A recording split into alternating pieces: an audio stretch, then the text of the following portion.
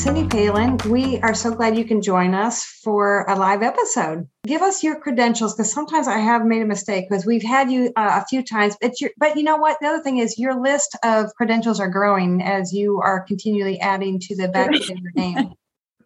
Yes. So I'm a licensed associate counselor in Arkansas. That's probably the simplest way to do it. And I work with all kinds of clients, but really my focus here on this program and on our last podcast that we did was on young adults, adolescents. So it's kind of what I'm going to talk about today.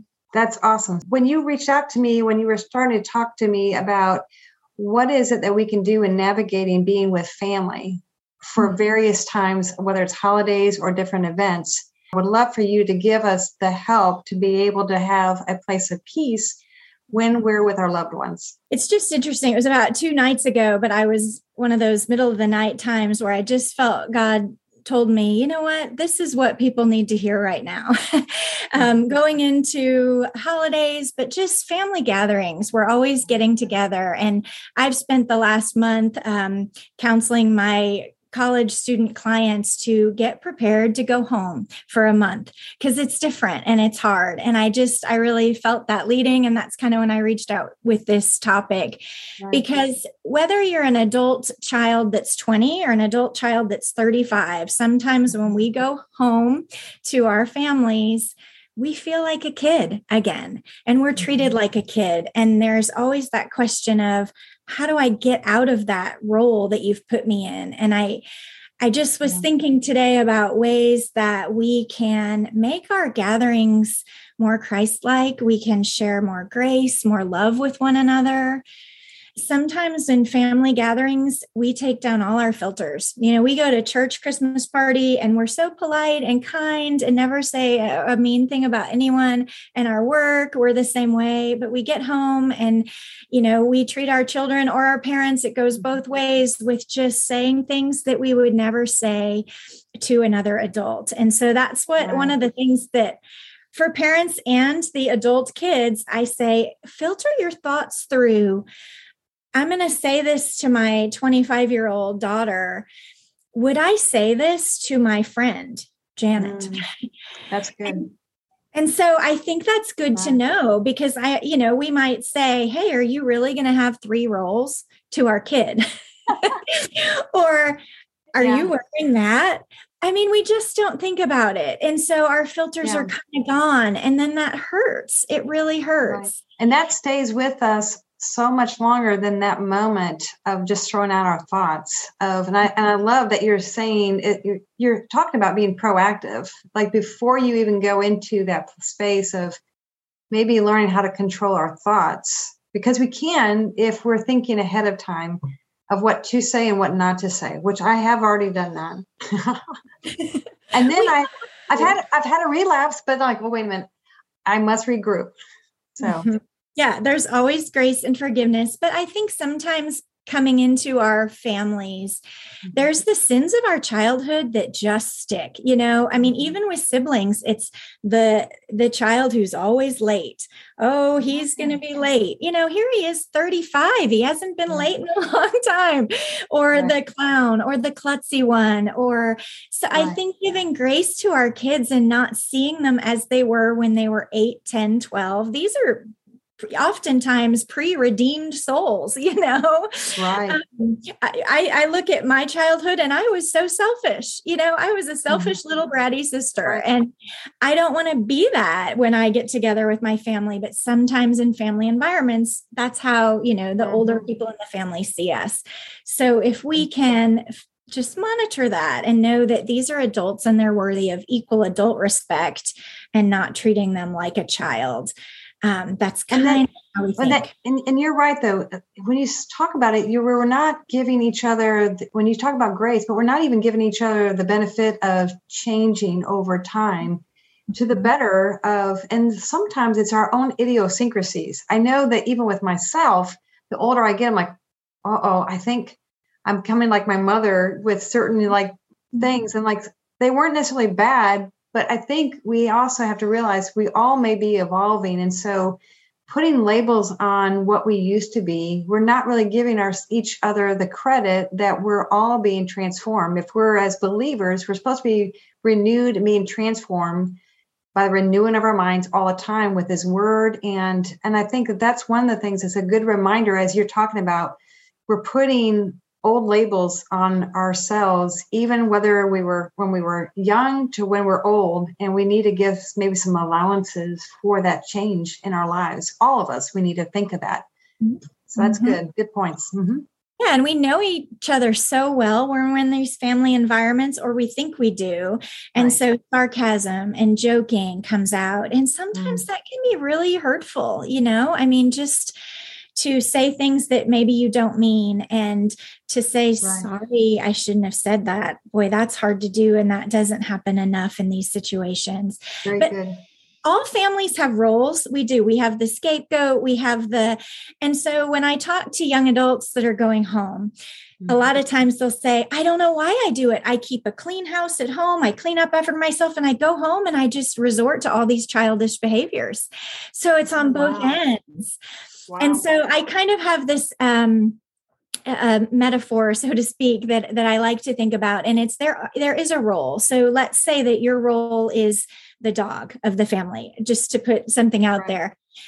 People are going to get you the water bowl. They're going to pet you. They're going to say you're cute. You can't change what other people do to you or how they treat you, but you can change how you react to that. Do you roll over and do the dog things? Or do you decide, you know what, I'm not going to play that role this time. This time going home, I'm going to play the mature adult that I've been playing for these 3 years at college, and I'm not going to play the dog. And so you have to respond differently when people try and put you in that category of the late one or the clumsy one or the whatever it is. You have to change the way you respond. So that might look like, I mentioned food because I hear that so much. Parents are on their kids about what they eat. So true. You're going through the buffet line as a young adult, and your mom or whomever, aunt, so-and-so is criticizing that, well, aren't you going to eat more vegetables? Well, do you not eat salad? And then put the bread down. Exactly. As that adult child, you can respond like you would have as a kid and be snarky back, or you can think, what would I do if I were at a work function and one of my coworkers said that to me? I would first think, wow, that was really inappropriate. But second, I would probably respond with grace and go, yeah, not a big fan of salad, and move on. So you can't change what people say, but you can change your reaction. So on both ends, we need to just be aware and kind of filter our manners that we would have for other people, and our respect that we sometimes don't have for those that we love the most. That's so good. I think, there's an assumption when you're family, you'll never leave each other.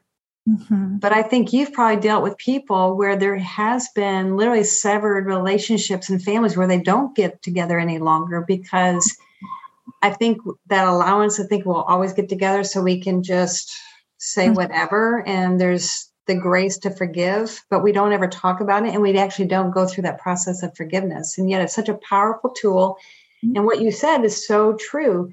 But I think if we got in that habit to just do it one time, the power of what you're saying is being quick to say, my bad.